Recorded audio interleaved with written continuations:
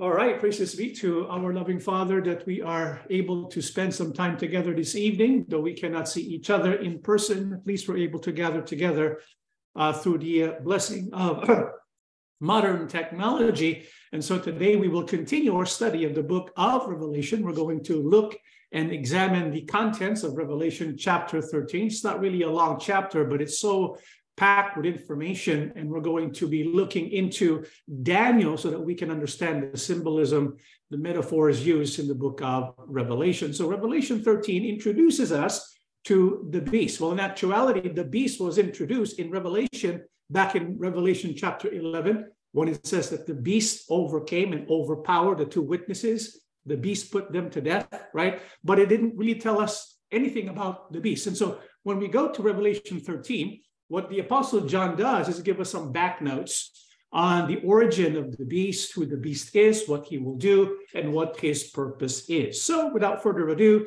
let's go ahead and go to Revelation chapter 13. Let's read 13, and the verse is 1. This is what it tells us.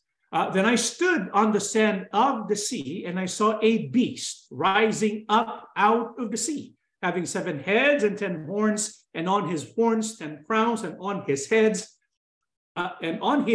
a blasphemous name. And so according to the book of Revelation, in the vision of the Apostle John, the Bible is introducing to us the origin basically of the beast. What is the origin of the beast? Bible says it's rising up out of the sea. So we have a beast with 7 heads and 10 horns. His horns has 10 crowns, and his heads a blasphemous name. When we find this kind of description in the Holy Bible, we know there's a lot of symbolism, right? And so when we find symbolism, we look elsewhere in the Holy Scriptures so that we can be informed in our understanding of the book of Revelation. Turns out the book of Revelation chapter 13 is very much related to Daniel chapter 7. As a matter of fact, we can consider that Revelation 13 is the continuation of Daniel 7, set apart by hundreds of years, but they go and coincide together. It seems that the Apostle John, when he wrote the book of Revelation, especially chapter 13, it was understood that the readers are well-versed or understand or have already read the book of Daniel, especially Daniel chapter 7. So there's a lot of correspondences between Revelation 13 and Daniel 7. So when we go to Revelation 13, verse 1, and it mentions beast rising up out of the sea, you can be sure to read that in the book of Daniel. And so we go to Daniel 7, 2-3. Daniel spoke, saying, I saw in my vision by night, and behold, the 4 winds of heaven were stirring up the great sea, and 4 great beasts came up from the sea, each different from the other. And so we can see in Daniel, in his vision, he sees 4 great beasts. And when we go to the book of Revelation, it also mentions the beast. So there's a relationship there. We can be informed about Revelation by studying the book of Daniel. And so Daniel tells us there's this 4 great beasts, and they come out from the sea, which is what the beast will be doing in Revelation 13. He's going to arise or come up from the sea. So what does the sea represent? In other messages of Scripture, in Isaiah, for example, 17:12-13, it says, woe to the multitude of many people who make a noise like the roar of the seas, and to the rushing of nations that make a rushing like the rushing of many waters. The nations will rush like the rushing of many waters. In the book of Isaiah, the sea is symbolizing many people when they are rushing to do something. In other words, there's confusion and so there's a lot of fidgeting, a lot of movement.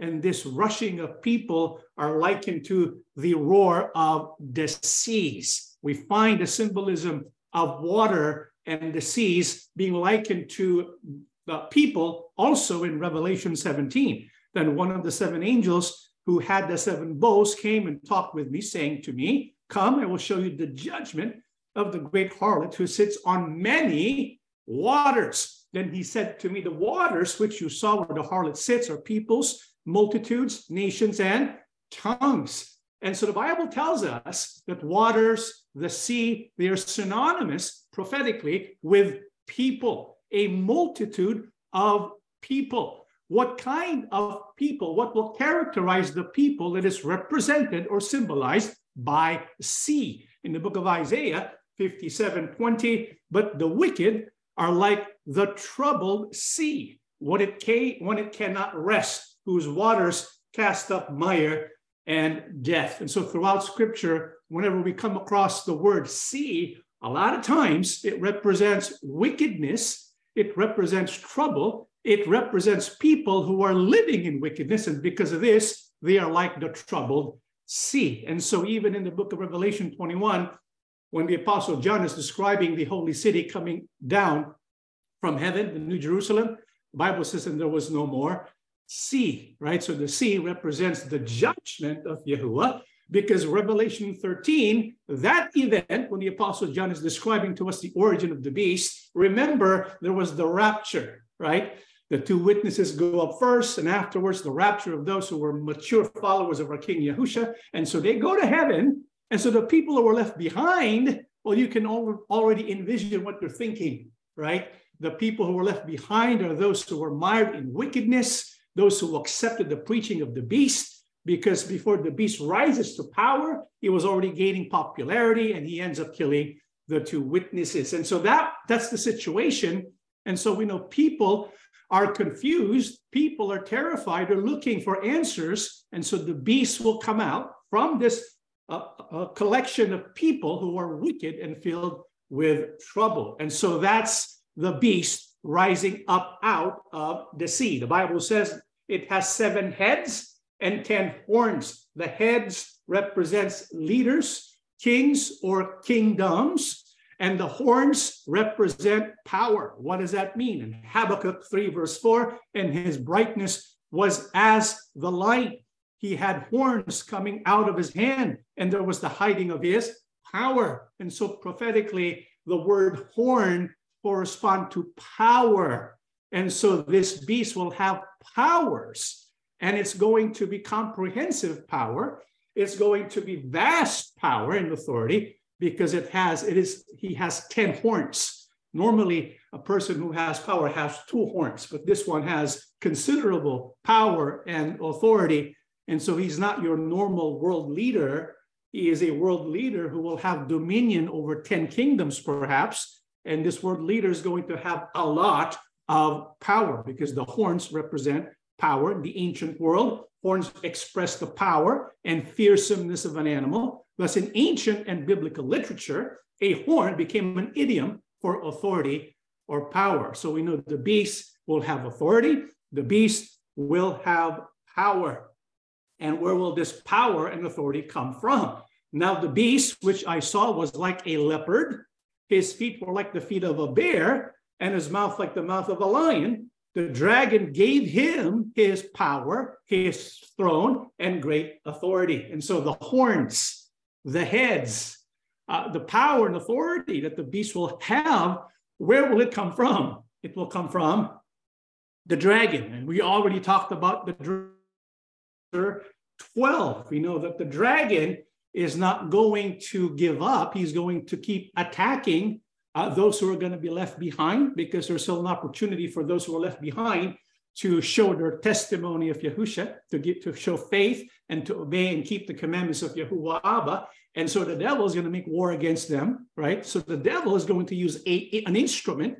This instrument is going to be called the beast. It will be the ultimate instrument of the dragon. If we go back in biblical history, the devil has used many instruments in the past, right? For example, there's Nimrod, there's Nebuchadnezzar, there is Antiochus Epiphanes, there is Emperor Nero, just to name a few. And so the devil over the years has used instruments, either politicians or leaders, and he will influence them in such a way to bring destruction and oppression upon the people of the world. So the dragon is going to be behind the beast. He'll be empowering the beast, giving him his throne and his power and his great authority. Now, to what is this beast likened to? It's interesting. It's likened to a leopard, a bear, and a lion, right? Now, we've studied this already. And if you will remember, we got this from the book of Daniel, chapter 7. Again, like I said, Revelation 13, Revelation 7, they go together. They're meant to be understood and read together. And so when we go to Daniel 7, 2-3, Daniel spoke, I saw in my vision by night, and behold, the four winds of heaven were stirring up the great sea. The four great beasts came up from the sea, each different from the other. We studied Daniel chapter 7 before, and you can look back at our past BHP episodes if you want an in-depth study of the book of Daniel. But to give you a summary, the book of Daniel chapter 7 is telling us about the history that will take place in the future. And so all prophecy eventually becomes history. And so when Daniel first wrote these events, it hasn't transpired yet. Now, because we live past the days of Daniel, the prophecy has now become history. And so the prophet Daniel, when he speaks about four great beasts, he was speaking about four kingdoms that appeared one after the other. And these kingdoms also correspond to another vision that the prophet Daniel had that was described in Daniel chapter 2. Again, we studied in depth Daniel chapter 2. If you want to go further, you can check out the episode that we did on Daniel chapter 2. In Daniel chapter 2, we know Nebuchadnezzar had a dream, and he could not understand the meaning of that dream. Turns out Daniel knew about his dream and could explain it. And so the dream that Nebuchadnezzar had was about a statue.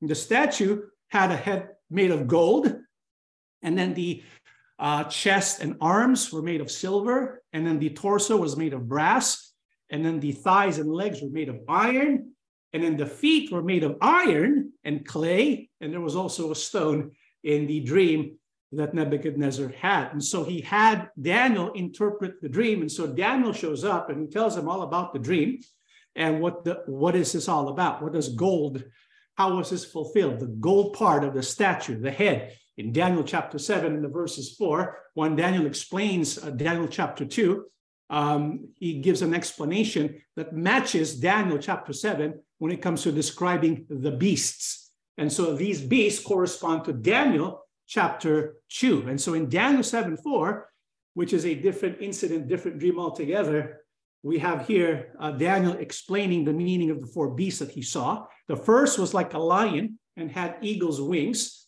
I watched till its wings were plucked off, and it was lifted up from the earth and made to stand on 2 feet like a man, and a man's heart was given to it. And so the lion which was the first beast that was described by the prophet Daniel, he says it had eagle's wings. Normally, lions do not have eagle's wings. And so what was this about? A lion that had eagle's wings, and then the wings were plucked off.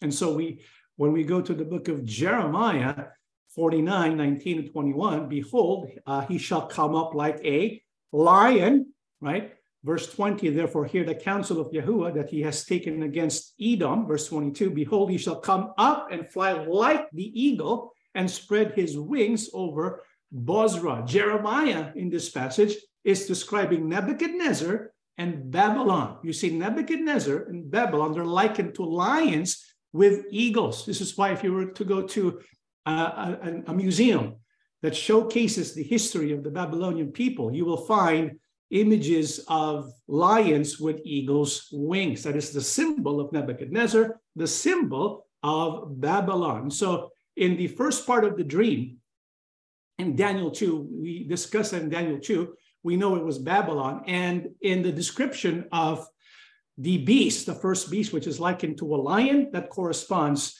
to the kingdom of Babylon. And so now we go and look at the second beast. The second beast was described by the prophet Daniel as follows. And suddenly another beast, a second, like a bear, it was raised up on one side and had 3 ribs in its mouth between its teeth. And they said thus to it, arise, devour much flesh. So when we think of a bear, we think of it slowly moving, but whatever's in its way, it's able to overpower.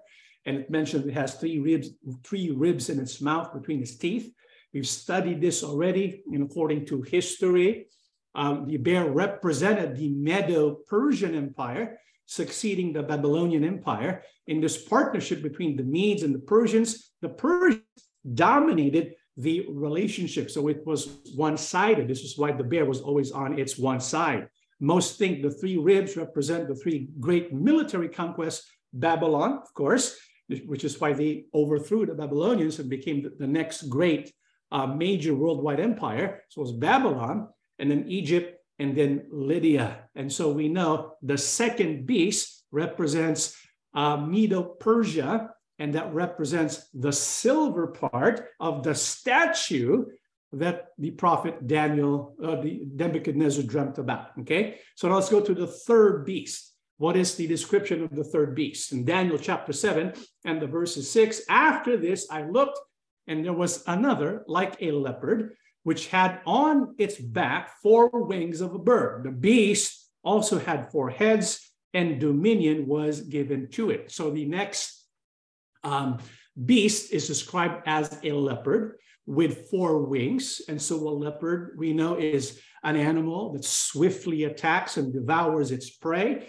All the more if you add wings to him. So he is going to be aggressive, and this king or kingdom is going to take the world by storm. And so what was the fulfillment when it comes to history? Well, the leopard represented the Greek Empire. Alexander the Great quickly conquered the civilized world by age 28. Nothing in the history of the world was equal to the conquest of Alexander, who ran through all the countries of Illyricum, the Adriatic Sea, to the Indian Ocean and the river Ganges, and in 12 years subdued part of Europe and all of Asia. And after his death, his empire was divided into 4 parts, or 4 heads. Specifically, the 4 heads were Cassander, Lysimachus, Seleucus, and Ptolemy, who inherited Alexander's domain after his death. It turns out the 4 heads was also described by prophecy. This is why when we study Daniel chapter 2, we know the empire that went after Medo-Persia, that is represented by the brass part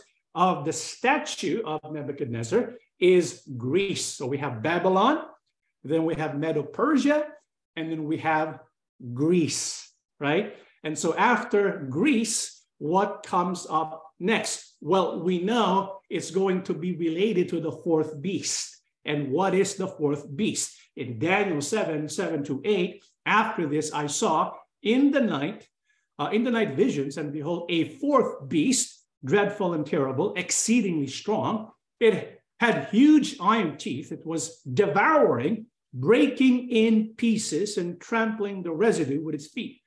It was different from all the beasts that were before it, and it had 10 horns. I was considering the horns, and there was another horn, a little horn, coming up among them, before whom 3 of the first horns were plucked out by the roots. And there in this horn were eyes like the eyes of a man, and a mouth speaking pompous words. Remember in Revelation 13, we have the beast coming up, arising from the people.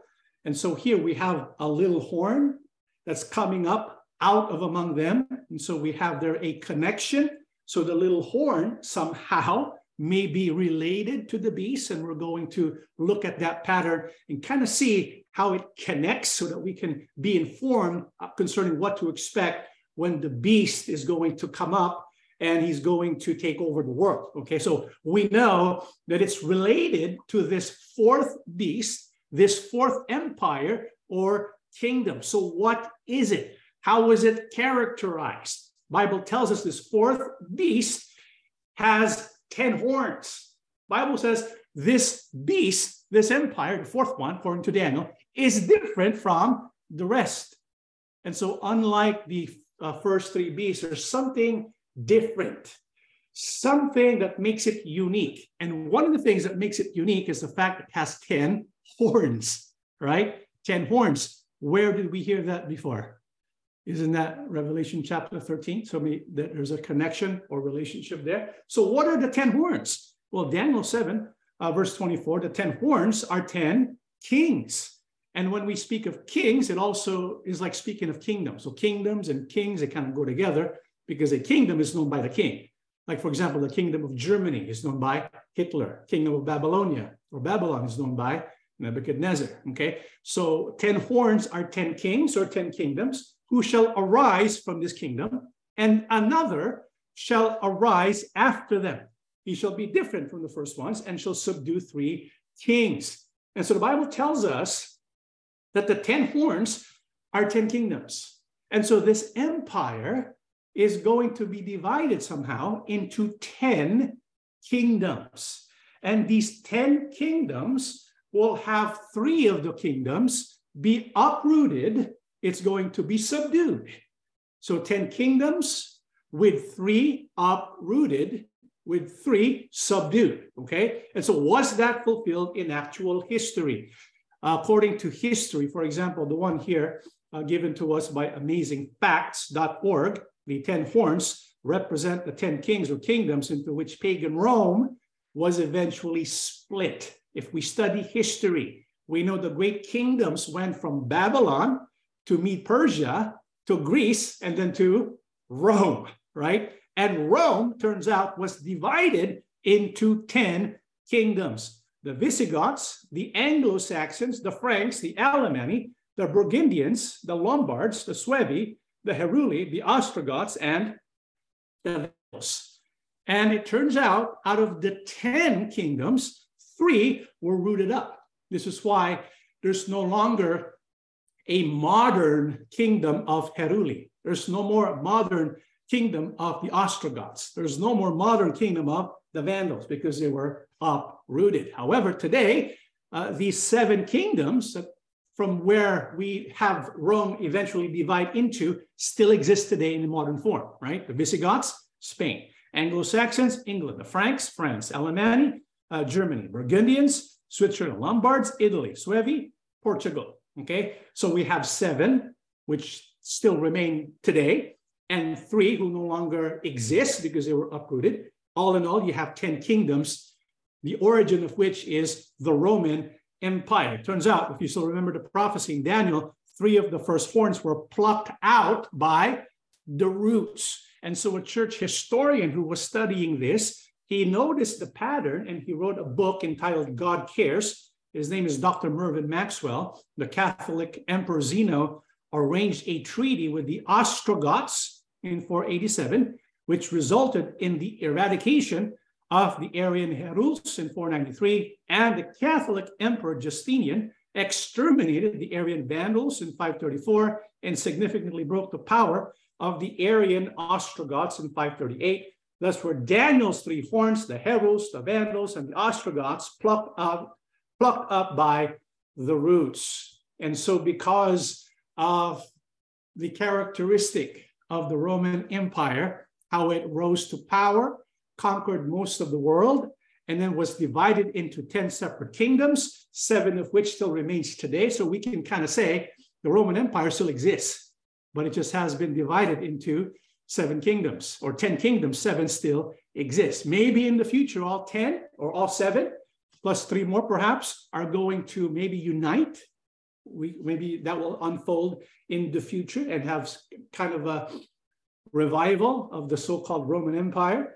But nevertheless, we find that when we go back to the statue, when we go from gold to silver to brass to iron, iron representing Rome, we can say that even up to today, right, Roman Empire still kind of exists, but it's no longer purely Roman Empire.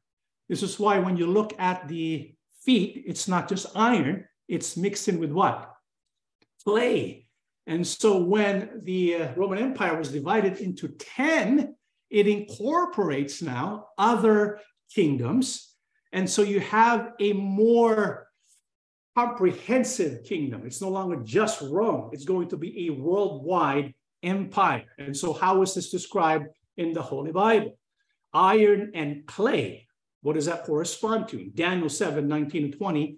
And I wish to know the truth about the fourth beast, which was different from all the others, right? Exceedingly dreadful, with its teeth of iron and its nails of bronze, which devoured, broke in pieces, and trampled the residue with its feet, and the 10 horns that were on its head, and the other horn which came up, before which 3 fell, namely the horn which had eyes, and the mouth which spoke pompous words, whose appearance was greater than his fellows. And so the 4th kingdom, the Roman Empire, somehow will continue to survive, albeit not by the label Rome, but somehow its influence will remain intact. And from this influence, eventually there's going to continue a worldwide empire that will be controlled by the little horn.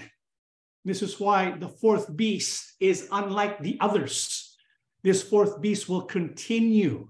It will continue to grow, eventually produce a leader that will make it worldwide. And so it's going to conquer the world because of the leadership of this horn, who's going to arise out of the sea or arise out of the multitude of people. And so Daniel 7:21 to 22, Prophet Daniel wanted to know more about the 4th beast. And this is what he finds out. I was watching, and the same horn was making war against the saints and prevailing against them.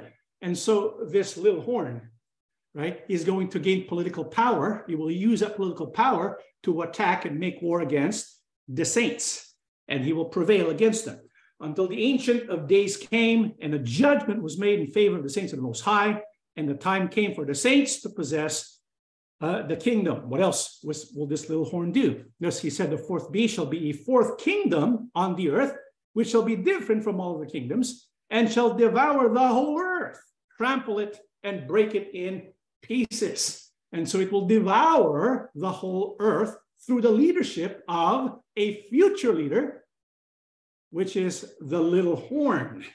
And what else will the little horn do? Daniel 7:24-25, the 10 horns are 10 kings who shall arise from this kingdom, and another shall rise after them. He shall be different from the first ones, and shall subdue 3 kings. He shall speak pompous words against the Most High, persecute the saints of the Most High, and shall intend to change times and law. Then the saints shall be given into his hand for a time and times and half a time. And so this is the description of the little horn. And so when we go to Daniel chapter 7 and look at the description of what the little horn is going to do, we can summarize it as follows. The little horn will arise. It will start out unknown. That's why it's called the little horn. Nobody notices a little horn, but the little horn will grow in power. The little horn will grow in authority, and eventually he's going to be the leader of this new empire, okay? And so he will speak pompous words against the Most High. He will persecute and make war against the saints of the Most High. He will change the times and the law, and he will have power for a time and times and half a time that corresponds to 1,260 days, or the last 3.5 years of the biblical 7 years of tribulation. Okay, so that's the little horn. And so when we go back to the statute, right, we go from Babylon and then to Medo-Persia and then to Greece and then to Rome. But something happens to Rome. Rome divides into 10 parts, and the influence continues. It doesn't really die out. And eventually, this influence is going to be gathered together again and create a future world empire to be led by this little horn. And who is going to empower this little horn? This beast that will come up from the sea. Then I stood on the sand of the sea, and I saw a beast rising up out of the sea. And so this beast rising up above the sea, this beast is going to be the result of all the work of the previous beast. It will have all the powers of the previous beast. And so he's going to have 7 heads and 10 horns, and on his horns 10 crowns, and on his head blasphemous name. Now the beast which I saw was like a leopard. His feet were like feet of a bear, his mouth like the mouth of a lion. The dragon gave him his power, his throne, and great authority. So the Apostle John is telling us that this beast is related to the sequence of empires that took place from Babylon to Mede-Persia to Greece and then to Rome. And from Rome, this beast, this little horn is going to emerge, and he will be empowered by the dragon. This is why when the dragon was described in Revelation chapter 12, this is how it was described. And another sign appeared in heaven. Behold, a great fiery red dragon having 7 heads and 10 horns and 7 diadems on his heads. And so the authority, the power of this beast will come directly from the devil. The dragon is going to empower the beast. The beast is going to be his ultimate instrument, like nothing has ever been seen before. All the other past instruments of the devil, the dragon, pales in comparison when it comes to this beast. So the beast is the ultimate instrument of the dragon. However, the dragon, as he will use the beast to try and deceive the whole world because he doesn't want the world to be saved, the dragon has a big problem in his hands. You know what it is? I mean, his job is to deceive the whole world, right? His job is to convince the people to worship him and to worship the beast. But he's going to have a hard time. Why? Because before all this takes place, right, we know what happened when the 7th trumpet sounded, and right before the 7th trumpet sounded in Revelation 11 to 13, the beast kills the two witnesses. But then what happens to the 2 witnesses? Now, after the 3.5 days, the breath of life from God entered them, and they stood on their feet, and a great fear fell on those who saw them. And they heard a loud voice from heaven saying to them, "Come up here." And they ascended to heaven in a cloud, and their enemies saw them. In the same hour, there was a great earthquake, and a tenth of the city fell. In the earthquake, 7,000 people were killed, and the rest were afraid and gave glory to the God of heaven. The people of the world, they despised the 2 witnesses. When they preached, they did not like what they were hearing, because it made them have to change their ways, because the witnesses were preaching the law of Yahuwah. The 2 witnesses are going to preach about Yahushua. The 2 witnesses are going to preach against the ways of the world, and the people of the world love the ways of the world. And so when they were preaching, they did not like it. This is why they applauded the beast when the beast killed the 2 witnesses. But then something happened to the 2 witnesses, which brought fear in the hearts of the enemies of the 2 witnesses. You notice what happened? When the 2 witnesses all of a sudden stood up on their feet and they ascended to heaven, Bible says there was great fear, the rest were afraid, and they ended up giving glory to who? Yahuwah. I'm sure there was a great work of repentance. Many people repented, many people turned to Yahushua because of the testimony of the 2 witnesses and the work of the assembly. And so this is going to happen. And so when the devil is left with the people who were left behind, these people who were left behind, when they see the rapture or the harpazo taking place, well, the people, of course, are going to be wondering, oh boy, we made a big mistake. We better turn to Christ now. We better heed the voice of Yahuwah. And so the devil has his work cut out for him. And so what is he going to do? How can the dragon deceive the world to worship him and the beast? Well, look at what happens in Revelation 13:3. And I saw one of his heads as if it had been mortally wounded, and his deadly wound was healed. And all the world marveled and followed the beast. And so this beast somehow is going to be mortally wounded. Some scholars say he's going to be killed. But then he's going to be healed. And so when the people see that the beast, who overpowered the 2 witnesses, is himself subjected to death or is killed, but after a while is restored, maybe resurrected, the people are going to marvel. The people are going to again look at the beast and follow the beast. And so something magnificent, something miraculous is going to happen here. Now, is it a fake miracle? Could be. Is it a fake resurrection? Could be. Is it a real resurrection? Maybe he was not really dead. Mortally wounded doesn't mean dead, right? He could have been mortally wounded and somehow was healed miraculously by the devil, because the devil has power too. And so maybe he was dead for a while, but the resurrection he had was a different kind of resurrection. Maybe his dead body was taken over by the spirit of the beast himself. And so there are many scenarios. But when we look at Revelation 5:6 and compare it to Revelation 13:3, what the devil seems to be doing is he's kind of mimicking. He's trying to make it appear that this beast is the Messiah. It's going to be a false Messiah. Remember, the beast will not bring fear in the hearts of people. The beast, when we call it beast, it seems like it's going to be scary, right? Like when we saw the picture, the cover of today's BHP, when you see the 666 and the beast, it's pretty frightening, right? You're not going to go there and say, wow, I want to worship that beast. I like that beast. Oh no, the beast, when he shows up, he's not going to be frightening.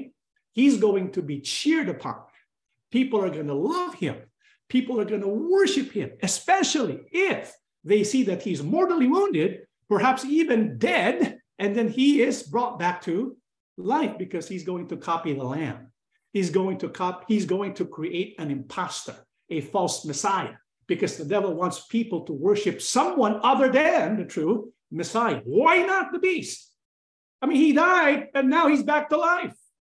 Maybe he is the true Messiah. And so that's the work of the beast. And so the question is this a fake resurrection event? Well, there's an interesting passage in the book of Revelation 13, verse 4. So right after the beast is mortally wounded, and then he is restored back to health, in 13:4, look at the result of what happened. So they worshiped the dragon who gave authority to the beast, and they worshiped the beast, saying, who is like the beast, who is able to make war with him. And so there's going to be some powerful, miraculous event, okay, when they see the beast restored, revitalized. The people of the world are going to be moved. They're going to be marveling at the beast, and they're going to worship the beast, and they're going to worship the dragon. And additionally, according to Revelation 17:8, this is how it describes what happened to the beast. This is why it could be a fake resurrection, or maybe a resurrection that is not the real resurrection. In Revelation 17:8, it says, the beast that you saw was and is not, and will ascend out of the bottomless pit and go to perdition. And those who dwell on the earth will marvel, whose names are not written in the book of life from the foundation of the world, when they see the beast that was and is not and yet is. That's interesting phraseology. It seems that the Apostle John is telling us this beast was before, he was alive, and then he's killed, and then he is again, right? And so it could be speaking about a resurrection. Maybe not a true resurrection, the same way a person who's resurrected by Yahusha into a glorious body, this is a different kind, maybe. Or maybe you're going to create this appearance of a resurrection. Nevertheless, doesn't matter what it is, the people are going to buy it. The people are going to marvel at the beast, and they're going to worship the dragon and the beast.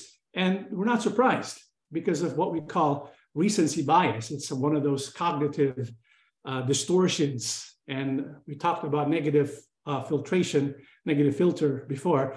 There's also a cognitive distortion called recency bias. And so the most recent event has more of an impact than an event that took place long ago. And so because this is what is fresh in their eyes, this is the freshest news, it trumps. They forget all about what happened to the two witnesses. It's called recency bias. And people are inclined not to believe in the things that make them want to, that will cause them to give up what they already love. People long for reasons to hold on to their convenient lies. And so because of recency bias and because of the tendency to hold on to what you want to believe, right, instead of surrendering to the will of Yahuwah Abba, the people are not going to worship Yahusha. The people are not going to listen to the teachings of Abba. They're going to go and listen to the beast because what he has to say is something that they want to hear. They're going to receive something that their ears are itching to hear. And so people are going to worship the beast.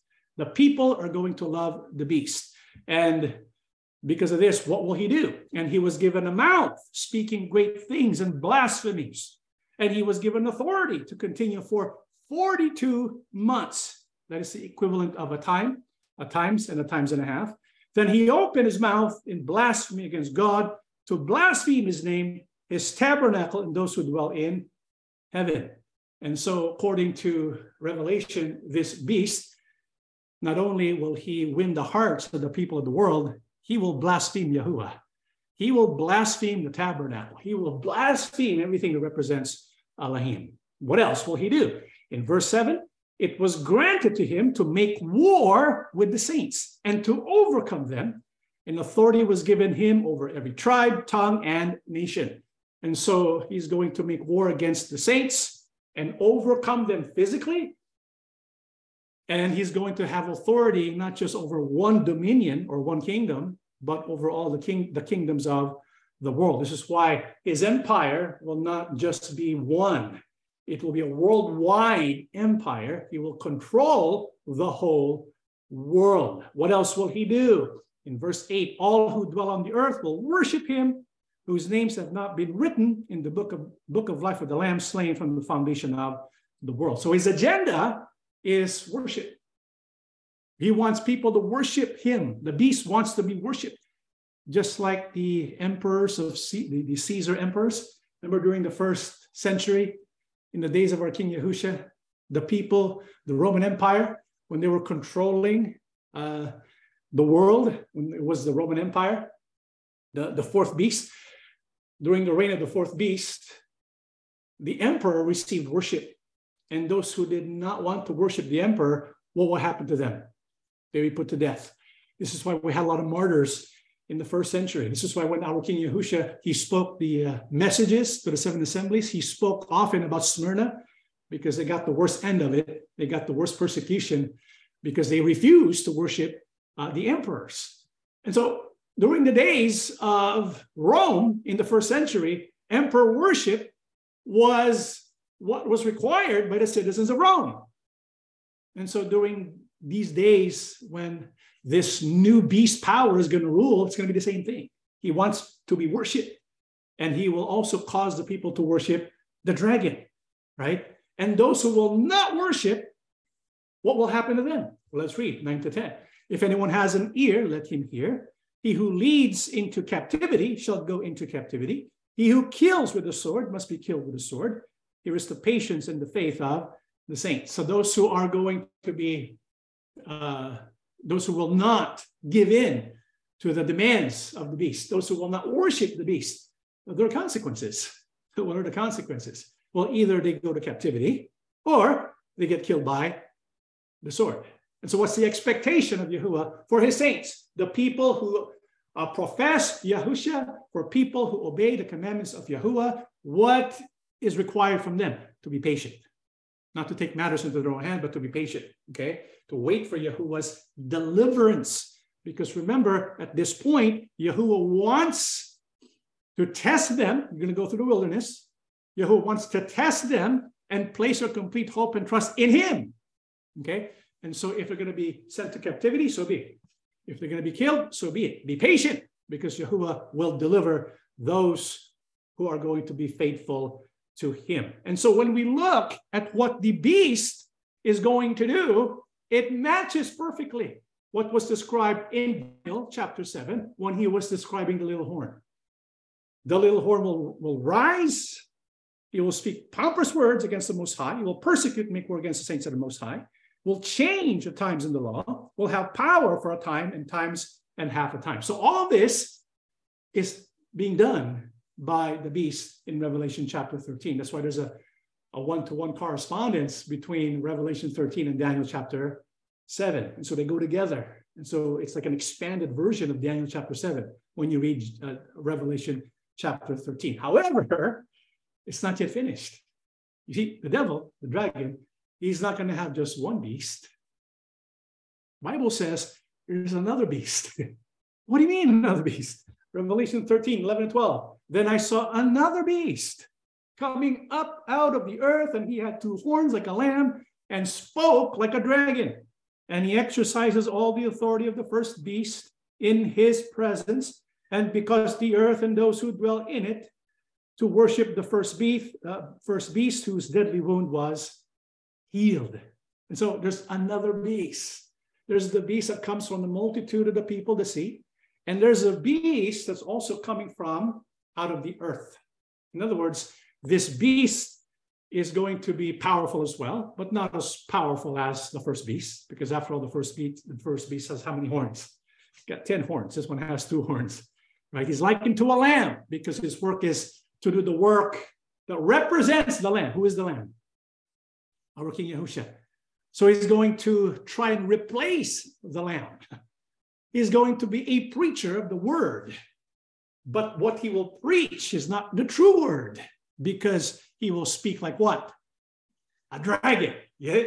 And so he will present himself as a preacher, a proclaimer, but he will end up preaching not what Yahuwah wants, but he will end up speaking on behalf of the dragon. And so the beast, who is a political figure, will have as his assistant a false prophet. This is why in the Bible we have the beast and the false prophet.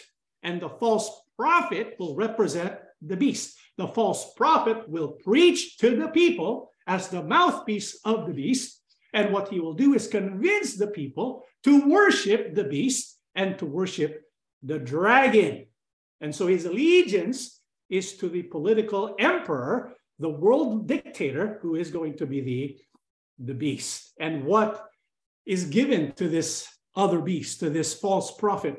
Revelation 13 and 14, he performs great signs so that he even makes fire come down from heaven on the earth in the sight of men. That's a lot of power. Remember the 2 witnesses? What were the 2 witnesses able to do? Bring fire, right, from their mouth. And so here, the false prophet will also have similar power. You see, what the dragon wants to do is kind of like get the people to forget all about the 2 witnesses. And so he's going to make it appear, right, or he will make the people marvel at the beast because he suffered a mortal wound, but he was healed. Miraculous healing, miraculous restoration of health. Now he's going to use supernatural power, like causing fire to come down from heaven.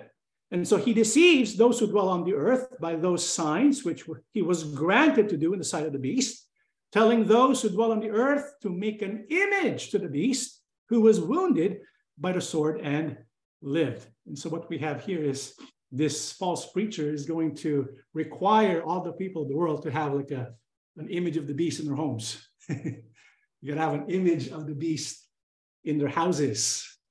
And in the temple, they're going to have the image of the beast. And this image of the beast is not going to be like the image that we have today. You know, today we have great technology, right? I mean, when you think of technology, when you think of AI, when you think of robotics, now we have billboards that are animated. I mean, before we did not have billboards that were animated, but now we have billboards that speak. And because of the advent of AI, you can have billboards that represent maybe someone's psyche, someone's mental or psychic cognitive, or someone's cognition can be represented by AI and displayed on a billboard, on an image. Maybe when you hang this picture of the beast in your room, it's going to have eyes that look at you. We don't know what kind of image that is, but we know it's going to be an image of the beast. And take a look at what kind of image the image of the beast is going to be like. In Revelation 15, it gets really strange. He was granted power to give breath to the image of the beast. Beast should both speak. So this image is going to be able to speak, right? And cause as many as would not worship the image of the beast to be killed. That's why this image, if you set up in your house, not only does it talk to you, not only that it may not only contain the essence of one's cognition, it can also have observational powers. It's going to be like a, what do you call that camera? Secret camera, spy camera? But it's going to be really high tech. I mean, I think we have the technology to do that now, right? And so because this image is going to be set up in every home and is going to see what you're doing, if you do not obey the beast, what's going to happen to you? You're going to be killed. Right on the spot, maybe. I don't know how they will set that up. Maybe someone will come over and arrest you, take you captive, or maybe killed on the spot, right? And so those who are left behind, I would prefer to be killed on the spot, right? Might as well say to the beast, if you have a picture, don't even get the picture of the beast. Don't get the image of the beast. Say to the person who wants to give you the image of the beast, I don't want to worship the beast. I worship Yahusha. I worship Yahuwah. And then get killed on the spot. That's good for you, right? Better to be killed than to be tempted to worship the image of the beast. And so that's one way he will control the people through the use of technology. Not only that, 16 and 17, this is what he does. He causes all, both small and great, rich and poor, free and slave, to receive a mark on their right hand or on their foreheads, and that no one may buy or sell except one who has the mark or the name of the beast or the number of his name. And so not only will he be controlling, not only will he be a dictator. Can you imagine if Hitler had this technology, right? This beast will have the powers of technology and the powers of the devil backing him up. This is why he's going to be a force to be dealt with. He's going to have power and authority, and those who will contend against him will be overcome, okay? And not only will he be able to observe and make sure everyone's following him, he also has the ability to control commerce, because he will give a certain mark. And without this mark, you basically will not be able to do anything. You basically will be back to the Stone Age without this mark. What is this mark? It's a mark on the right hand or on their foreheads. When you look at the word mark, it's actually a physical mark, like a tattoo. It's a physical thing. Right? It's going to be in the hand or in the forehead. We don't know exactly what that is, but whatever it is, if you have it, then you can enjoy commerce. You can do business. You can enjoy life. During the days when the beast will have control over everything, if you are loyal to the beast, you have a good life. Okay? That's why people are going to look at the beast and receive what the beast has to offer and be loyal to him. And so if you don't have the mark, you cannot buy, you cannot sell. And I'm sure he will have control over the internet. You won't be able to worship online like what we're doing now, right? This is why we wanted you to, even before the beast will sit in his throne, even before that, on his way to that point where he has complete control over the whole world, from the time of his beginning up until then, I'm sure he will have power and influence already over the internet. And so it's good for us to prepare, because of the eventuality that he is going to finally sit on his throne and be a complete dictator over the lives of so many people throughout the world, okay? And so he's going to have this mark, and the mark is actually the mark of his name. And his name has a number, right? That's interesting. A name that has a number. And so the name of this beast will have a number. And what is that number? I think you already know, right? What is the number of his name? Well, Revelation 13:18, the final passage of Revelation chapter 13. Here is wisdom. Let him who has understanding calculate the number of the beast, for it is the number of a man. His number is 666, right? And this has created many controversial hypotheses, controversial suggestions about who the beast could be because of the number 666. But you have to be careful when it comes to computing the number 666, because really you can come up with any rule that will make it so that the name that you have in front of you can come out as 666. But we have to look at the overall picture. We have to look at the overall pattern, right? The little horn pattern. Does it fit the little horn pattern? If it fits the little horn pattern, it bears the number 666. It's a good likelihood that that is, in fact, perhaps a fulfillment. However, in our studies of the Holy Bible, right, we know there are patterns that are repeated, right? Again and again, patterns are repeated. And I believe, this is just my belief, my personal belief. You don't have to accept my personal belief. It is my personal belief that Revelation 13:18, in fact, Revelation 13 is a pattern that has taken place already and it's being repeated. And just like a fractal pattern is going to find final fulfillment in its most extreme form, most complete form, in the end times, okay? Right after the harpazo. And so when we have here the beast, we know him to be the Antichrist. In the book of Revelation, Apostle John does not describe the beast as the Antichrist. In the book of John, 1 John, he does mention Antichrist, right? He says in 1 John 2:18, little children, it is the last hour. And as you have heard that the Antichrist is coming, even now, many Antichrists have come, by which we know that it is the last hour. You see, Apostle John knows there's going to be the Antichrist that's going to come. But even before the Antichrist will come, there's going to be many Antichrists that will fulfill that role of the Antichrist. In other words, the pattern of the little horn, that's going to be found in many people throughout the course of history.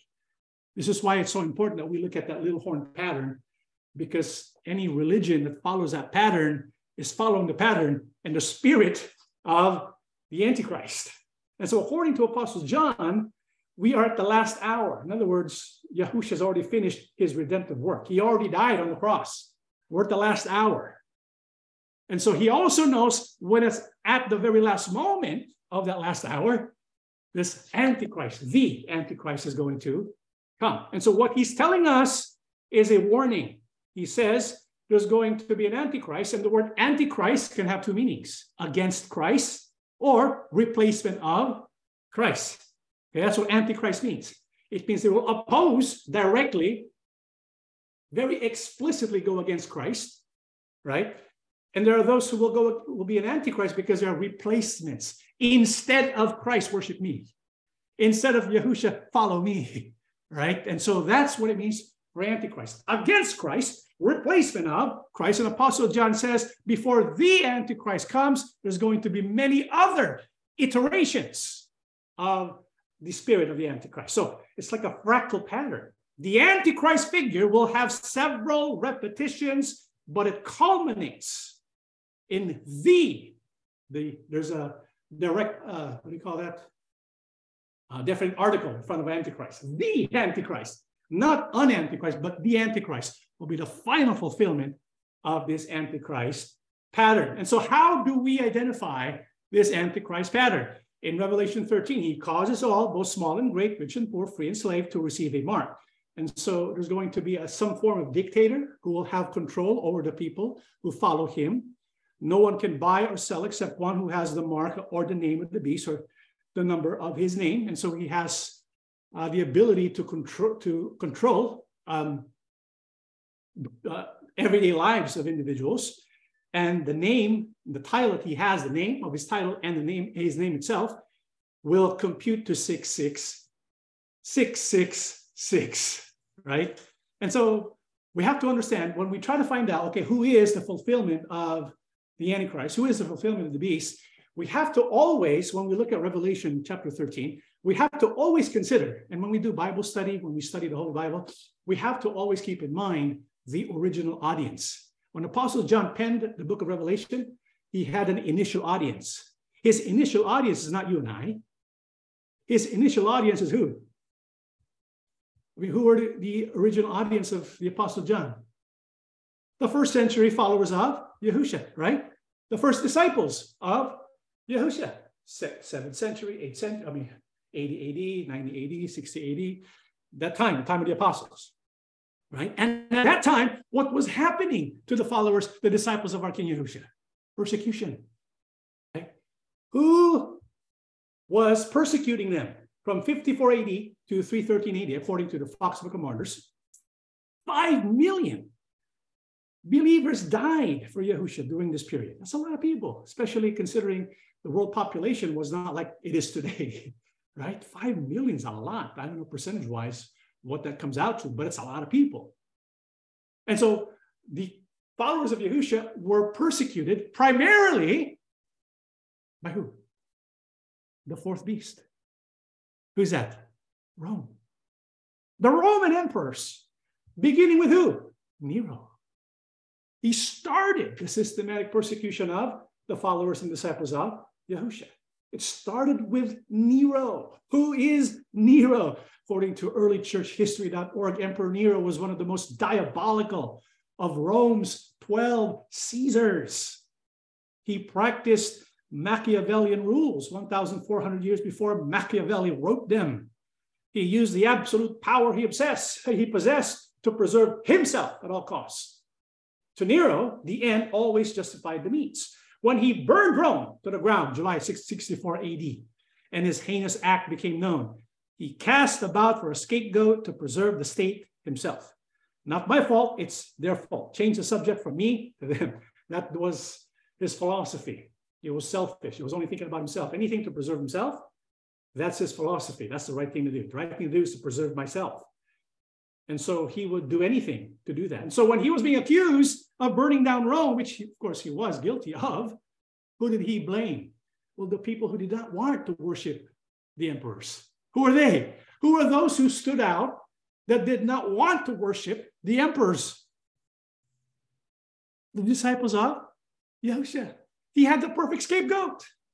And so the people of Rome could rally around that idea that these followers of a king named Yahushua, that they're the ones who burned Rome. They can buy that.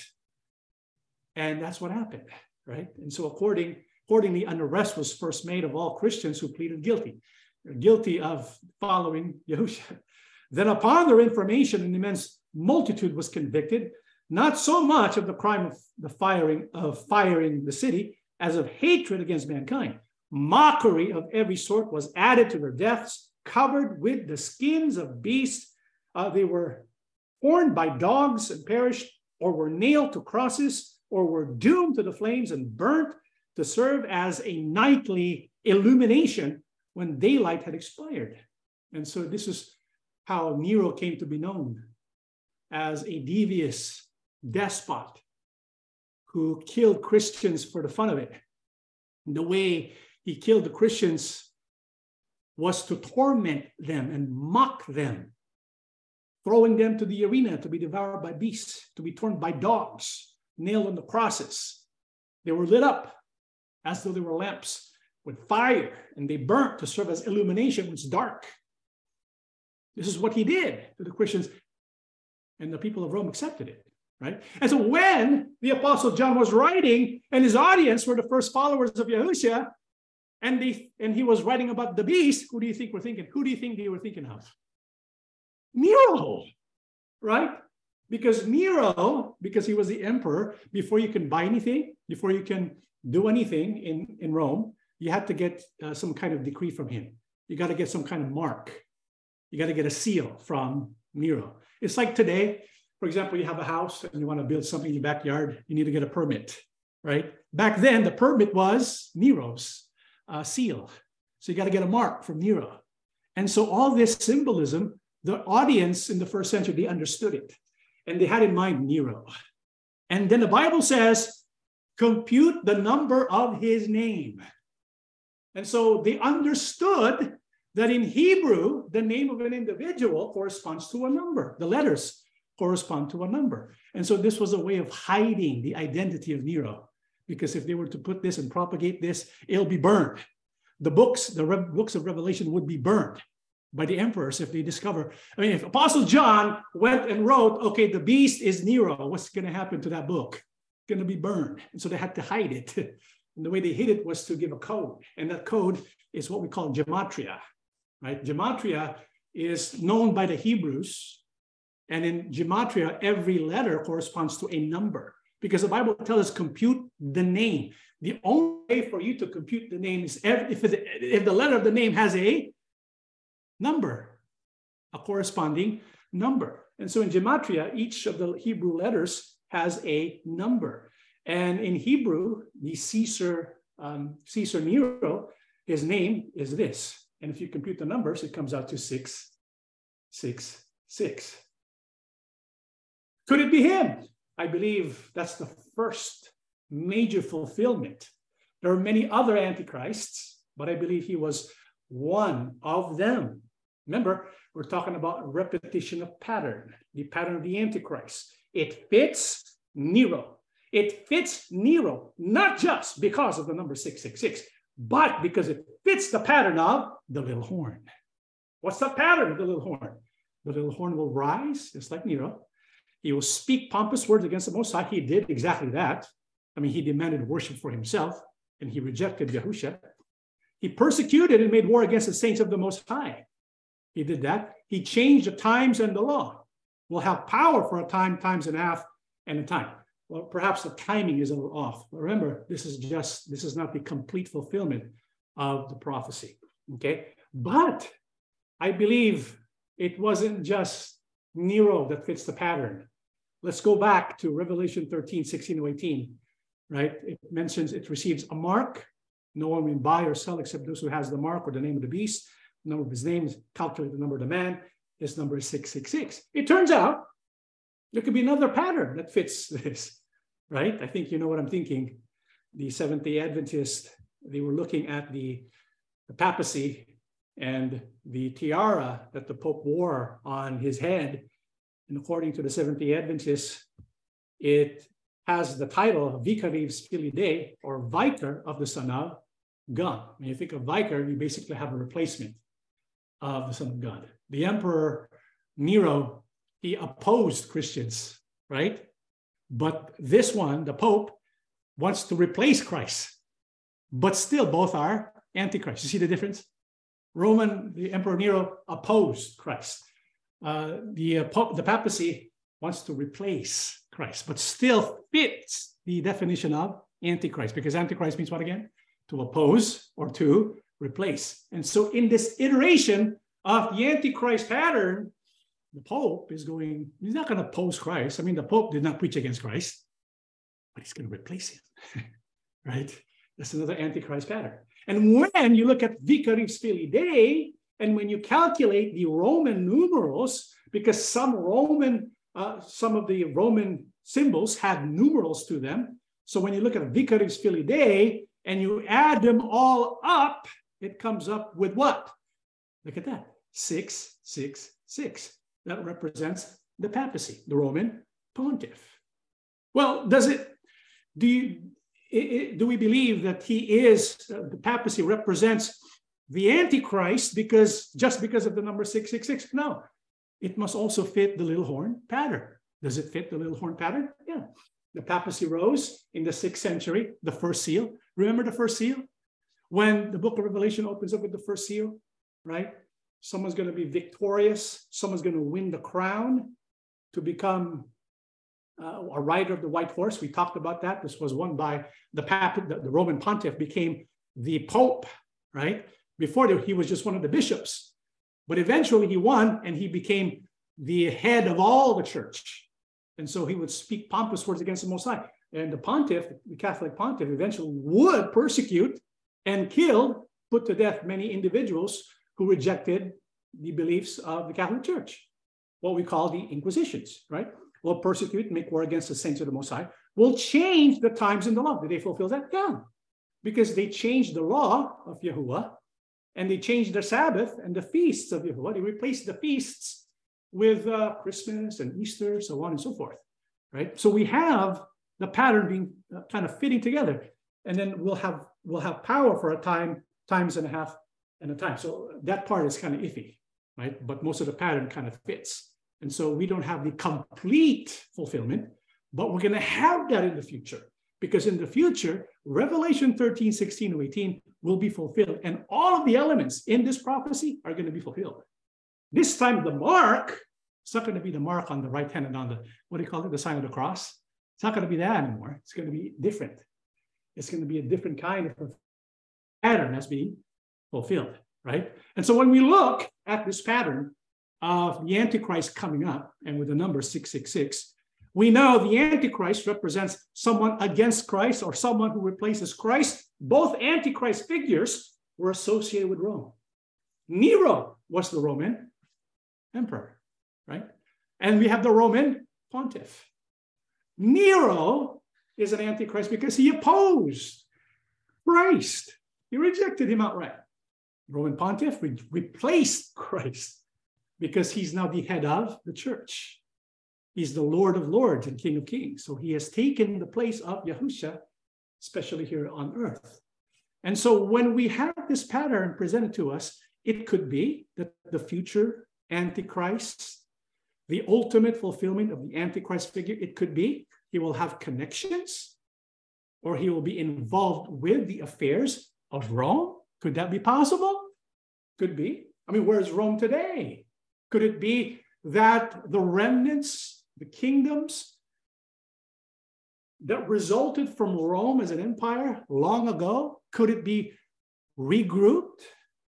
Could they conspire together, work together, come up with a one world religion? Could be. A one world government? Could be. It seems that we're headed towards that direction. And so out of that will come forth little horn, and this little horn will have the power of the emperor and also the Roman pontiff, because the one behind him is the devil, the beast and another beast, a world emperor and a false prophet working together. And so it kind of combines Nero and the papacy together. You get it? And so that could be what is at work here and what we can expect to happen in the future.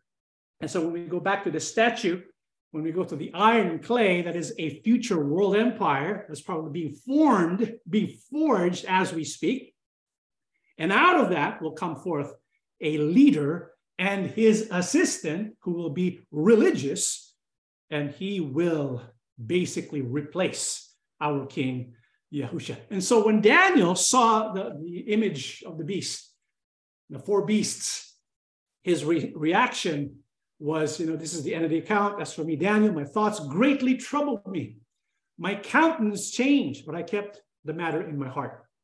Because when Daniel was given the vision of these four beasts, he became so worried and he was kind of afraid, couldn't sleep. His countenance changed, but he kept it himself.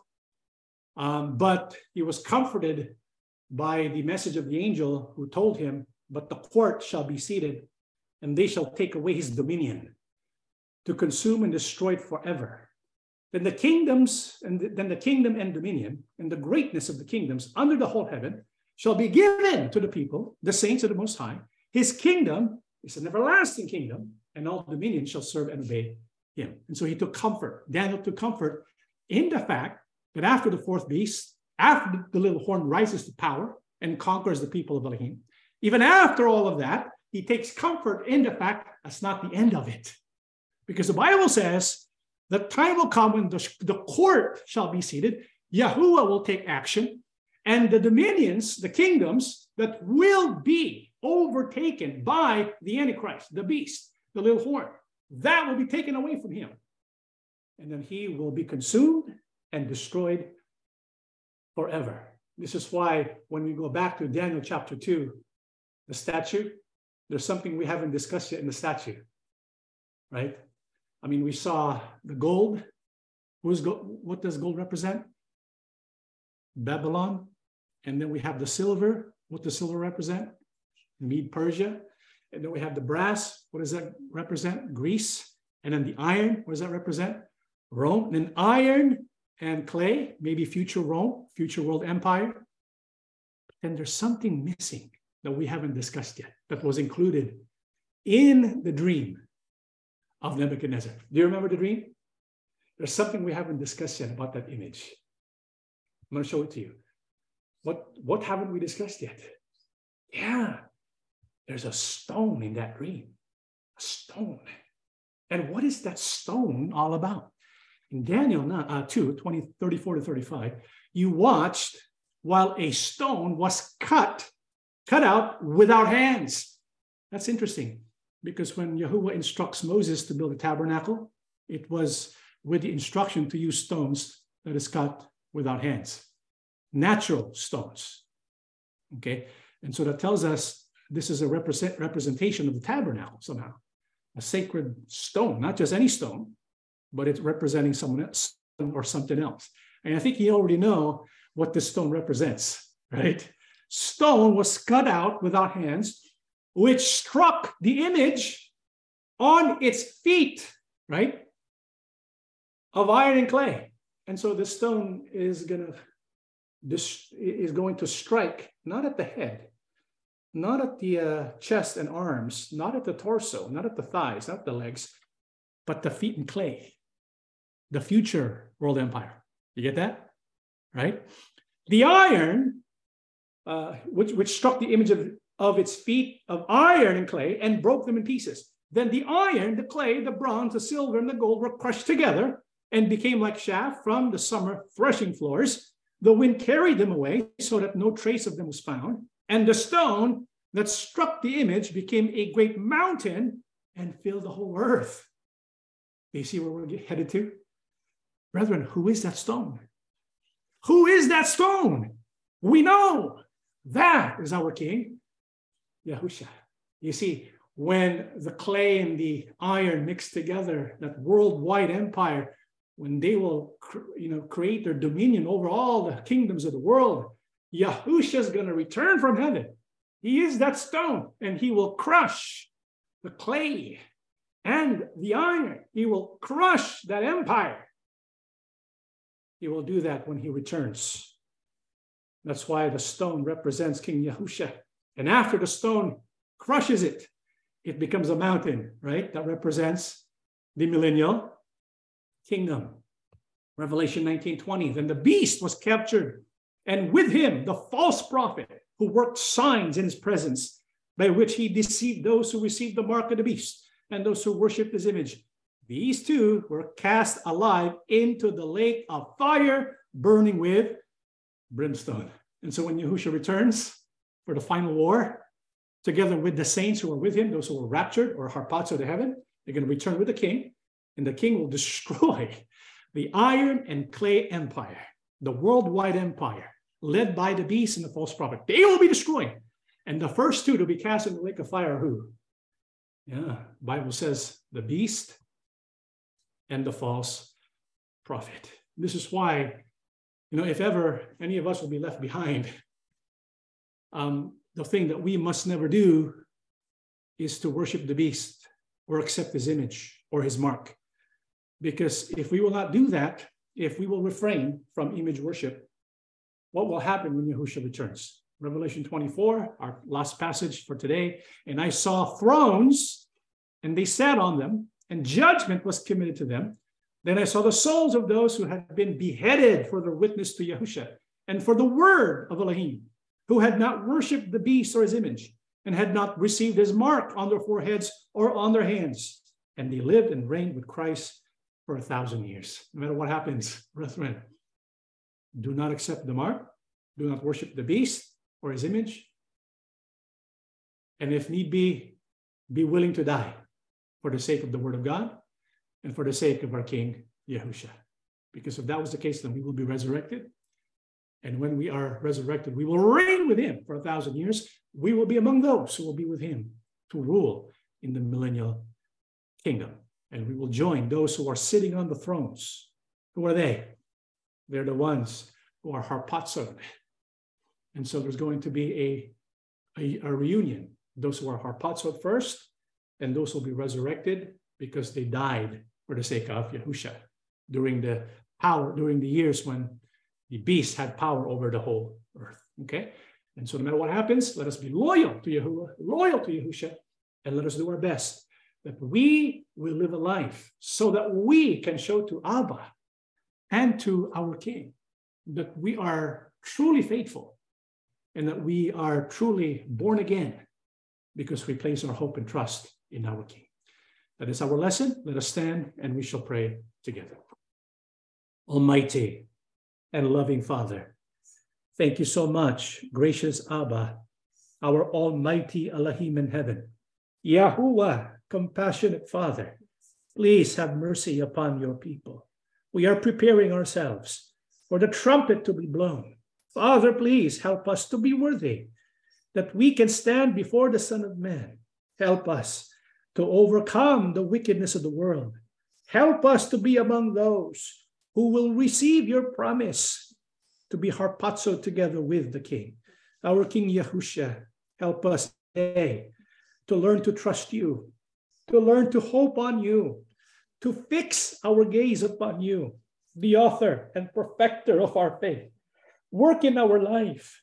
Heal us of our sicknesses. Strengthen our faith. And help us to be bold in proclaiming you and proclaiming our Father.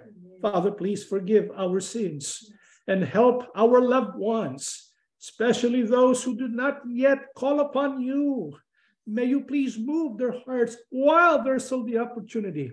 Help us to share our faith boldly, yet with love, that we can be your instruments, that many more shall place their complete hope and trust in you.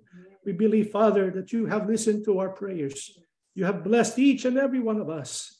We ask everything in the name of our Lord and Savior, Yahushua HaMashiach. Amen.